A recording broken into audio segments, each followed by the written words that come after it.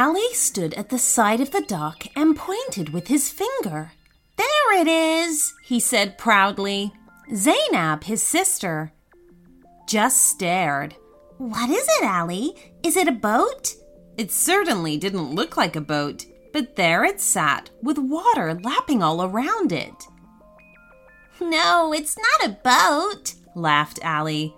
"It's a submarine." "Wow, a submarine?" Zainab repeated. "For going underwater?" "That's right," said Ali. "I can't wait to try it." "Is it all yours?" asked Zainab in disbelief. "Yep," said Ali proudly. "And I'd like you to be my first passenger."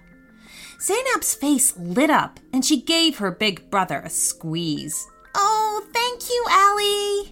I've named the submarine Winnie, after Winnie the Pooh," explained Ali, holding up his stuffed toy of his favorite bear. "Is that why the submarine is yellow?" asked Zainab. "Exactly," confirmed Ali. "Good, isn't it?" Zainab was most definitely impressed. "I can't wait to have a ride in it," she said. "Well, let's go now," declared Ali. "All aboard the submarine Winnie. First up, the bottom of the ocean." Giggling with delight, the pair of them climbed inside. It wasn't a big submarine. There was just enough room for the two of them, and a place by the big bubble-shaped window to sit Ali's Winnie the Pooh toy. Ali wanted him to be able to see where they were going. While they were in the harbor, Ali steered the submarine along the surface, where they received waves from fishermen and a family on their dinghy. But the moment they reached deeper water, Ali tipped the nose of the submarine downwards, and they began to power down into the depths. To subscribe to our premium channel, just visit our website at shortstoriesforkidspodcast.com, and there you can join up and listen to ad-free bonus stories every week.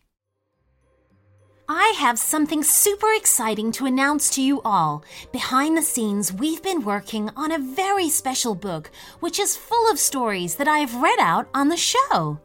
This paperback collection features 38 original stories written especially for the Short Stories for Kids podcast. From princesses exploring a castle to bullying aliens out to steal the moon, this book is packed with witty, entertaining tales to keep kids amused. There are pirates, skeletons, dinosaurs, mermaids, and much, much more.